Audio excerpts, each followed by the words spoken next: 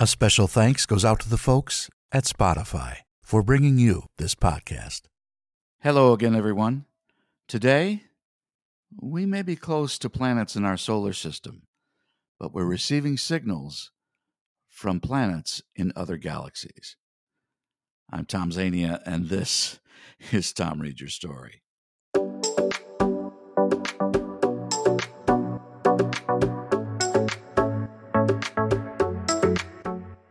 Coming to you almost live, it's time once again for Tom Reads Your Story, the #1 spoken word podcast on the web for audiobooks, social media posts, current events, and just plain whatever. So let's start the show. For the next half hour, I'll be your host. I'm voice actor and podcaster, Tom Zania.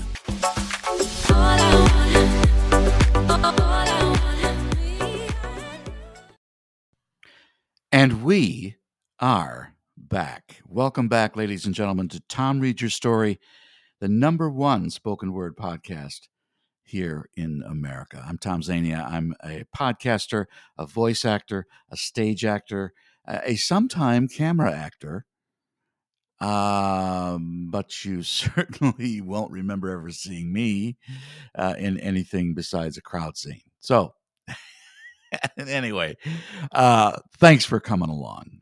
Today, I feel compelled to talk about space again. I've made it known on the show that I enjoy that kind of thing every once in a while. I'm not totally preoccupied by it, but I find it very interesting.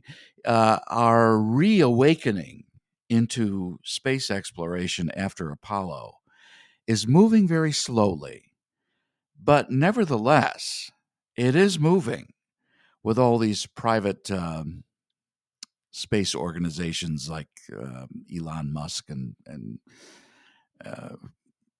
what's his name from Amazon and these private organizations that want to put a man or a woman on Mars.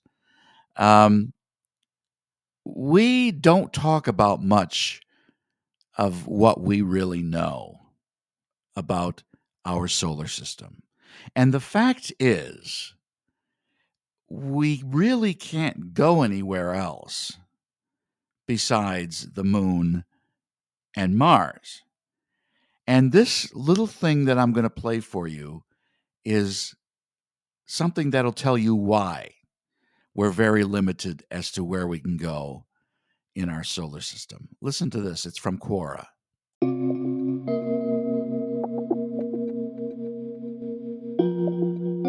I'm pretty sure that the only planet we might be able to visit is Mars, maybe Mercury. That's about it. Why, you ask? Well, for starters, Mars is fairly close and would not take too long to arrive to its surface. It would take about 9 months. It is also an Earth-like planet, aside from its atmosphere and low gravity, and humans would be able to live and adapt with the proper equipment. Mercury is a bit harder to visit and to adapt as well. Not only would it take a bit more time, but its conditions are unusual. One side of the planet is scorching hot while the other is freezing cold. As Tyson stated, we could reside in a zone of both sides, but that would be a bit of a hassle. And besides, there is no benefit for us to even waste our resources to visit the planet. As for the other planets, it would be nearly impossible to visit them without having a huge flop or a fatality if a person goes. This is because the conditions on the other planets are too harsh for human survival, even with professional equipment. For instance, Venus might be closer to Earth than Mercury, but its temperature is too intense, around 800 to 900 degrees Fahrenheit. Even if we land, it wouldn't take long before we die of overheating or dehydration. I've been told that the spaceships are built to withstand higher temperatures, and I agree to that. But as for human activity, Venus's conditions are a bit too harsh. The above photo demonstrates the clouds full of sulfur, which, by the way, results in constant acid rain. The probe which captured this photo was completely fried about 100 to 150 minutes after landing on the planet. As for the other planets, we would not even be able to land on them. Jupiter, Saturn, Uranus, and Neptune are gas giants, which are planets made out of gas with no solid surface. That means that you literally cannot land on these planets. Although the deeper you go, the denser the gases become, turning into viscous liquids. Even if the 4 outer planets of the solar system did have a surface to land on, their conditions are, as said before, too extreme. Jupiter's gravitational pull and pressure is too strong. Saturn's gases are toxic and cold. Uranus's pressure and freezing temperatures are enough to turn you into a diamond. And Neptune's winds are faster than the speed of sound. Yeah, the outer planets are crazy and uninhabitable.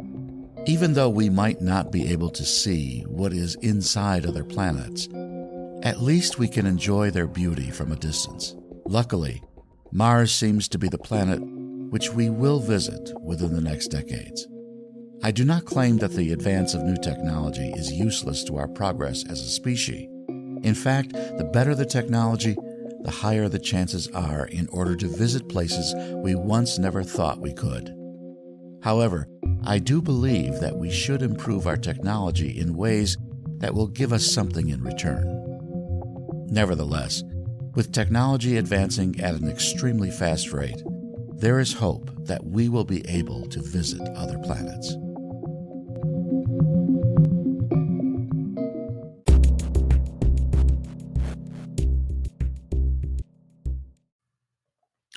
Now, the ironic thing about all this is that we seem to be learning more about faraway galaxies than our limited information about our own solar system. Did you know it takes, even the absolute closest galaxy, which is Andromeda, is 6,300 years away. That's how long it would take to get there. So when we think about communicating with other galaxies, we're talking about radio signals. And this, you're going to have to open your mind a little bit about this. This is about radio signals that we've received lately. This is from the McGill Newsroom, McGill University in Montreal. From McGill University in Montreal and the McGill Newsroom, astronomers capture radio signal from distant galaxy. Probing galaxies at much greater distances from Earth may now be within reach. How do stars form in distant galaxies? Astronomers have long been trying to answer this question by detecting radio signals emitted by nearby galaxies. However, these signals become weaker the further away a galaxy is from Earth, making it difficult for current radio telescopes to pick up. Now, researchers from Montreal and India have captured a radio signal from the most distant galaxy so far at a specific wavelength known as the 21 cm line, allowing astronomers to peer into the secrets of the early universe. With the help of the giant Mitra wave radio telescope in India, this is the first time this type of radio signal has been detected at such a large distance. A galaxy emits different kinds of radio signals. Until now, it's only been possible to capture this particular signal from a galaxy nearby, limiting our knowledge to those galaxies closer to Earth, says Arnab Chakraborty, a postdoctoral researcher at McGill University, under the supervision of Professor Matt Dobbs. But thanks to the help of a naturally occurring phenomenon called gravitational lensing, we can capture a faint signal from a record-breaking distance. This will help us understand the composition of galaxies at much greater distances from Earth, he adds. A look back in time to the early universe. For the first time, the researchers were able to detect the signal from a distant star-forming galaxy known as SDSS J0826 plus 5630 and measure its gas composition. The researchers observed the atomic mass of the gas content of this particular galaxy, is almost twice the mass of the stars visible to us. The signal detected by the team was emitted from this galaxy when the universe was only 4.9 billion years old, enabling the researchers to glimpse into the secrets of the early universe. It's the equivalent to a look back in time of 8.8 billion years, says Chakraborty, who studies cosmology at McGill's Department of Physics and the Trotter Space Institute at McGill, picking up the signal from a distant galaxy. Gravitational lensing magnifies the signal coming from a distant object to help us peer into the early universe. In this specific case, the signal is bent by the presence of another massive body, another galaxy, between the target and the observer.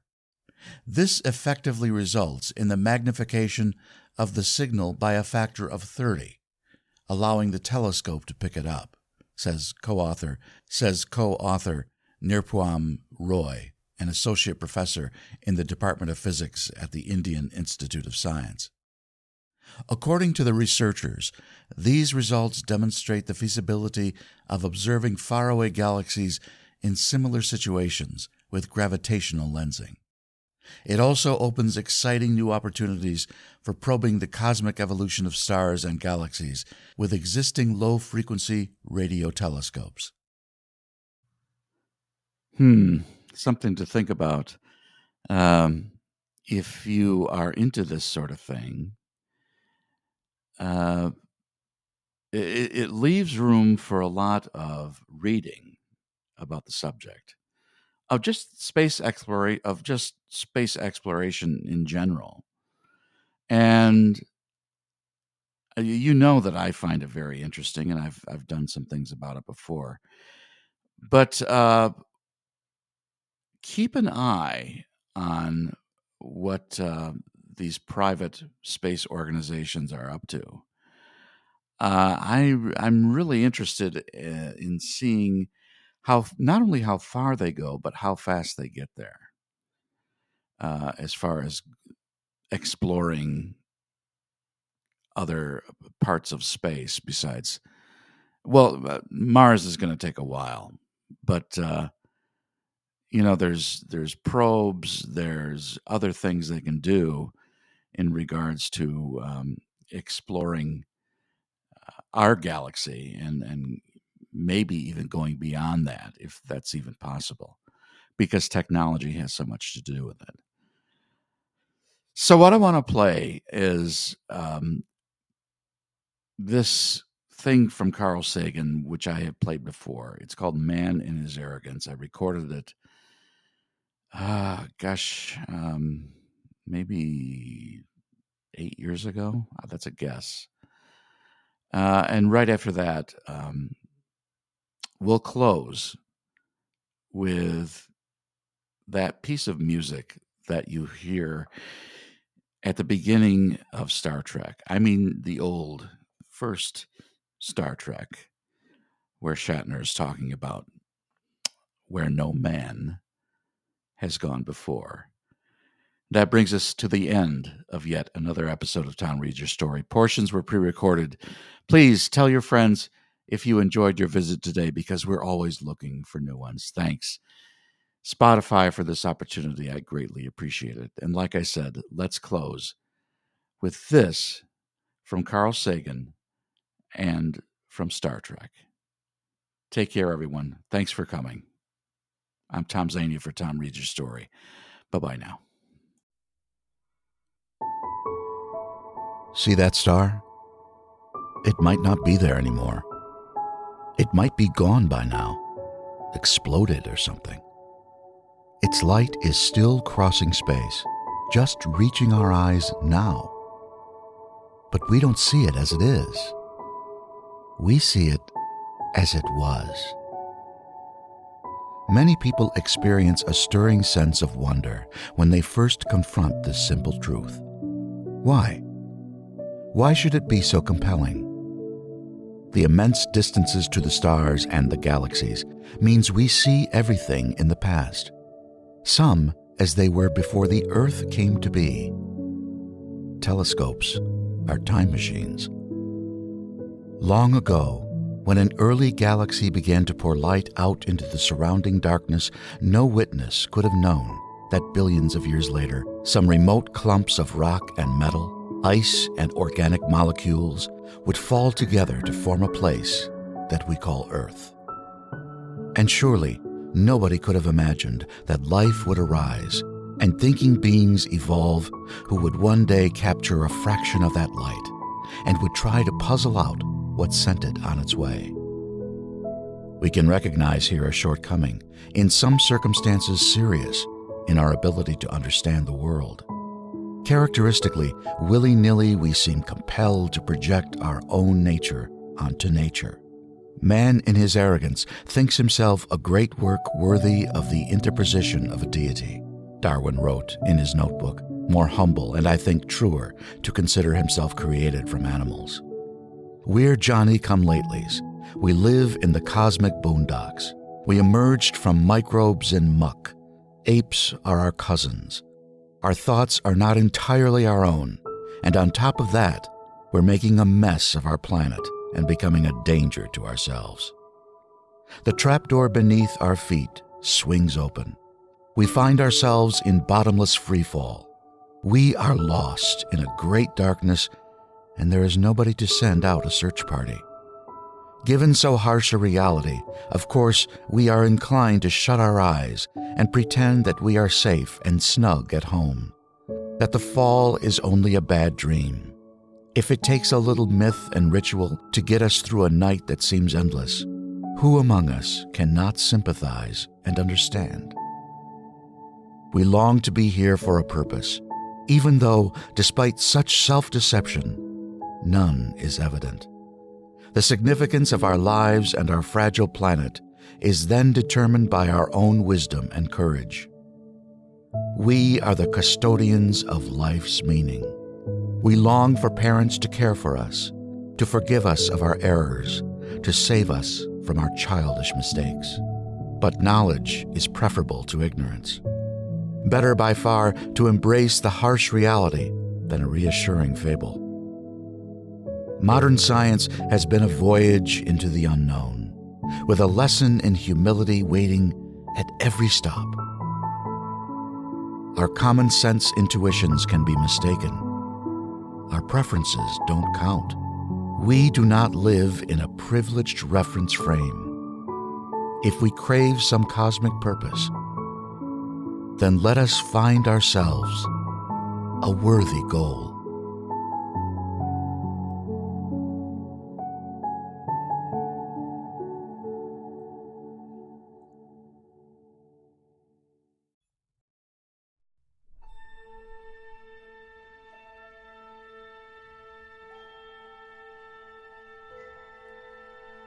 Space, the final frontier.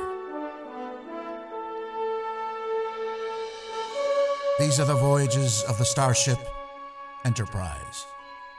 Its 5-year mission, to explore strange new worlds, to seek out new life and new civilizations, to boldly go where no man has gone before.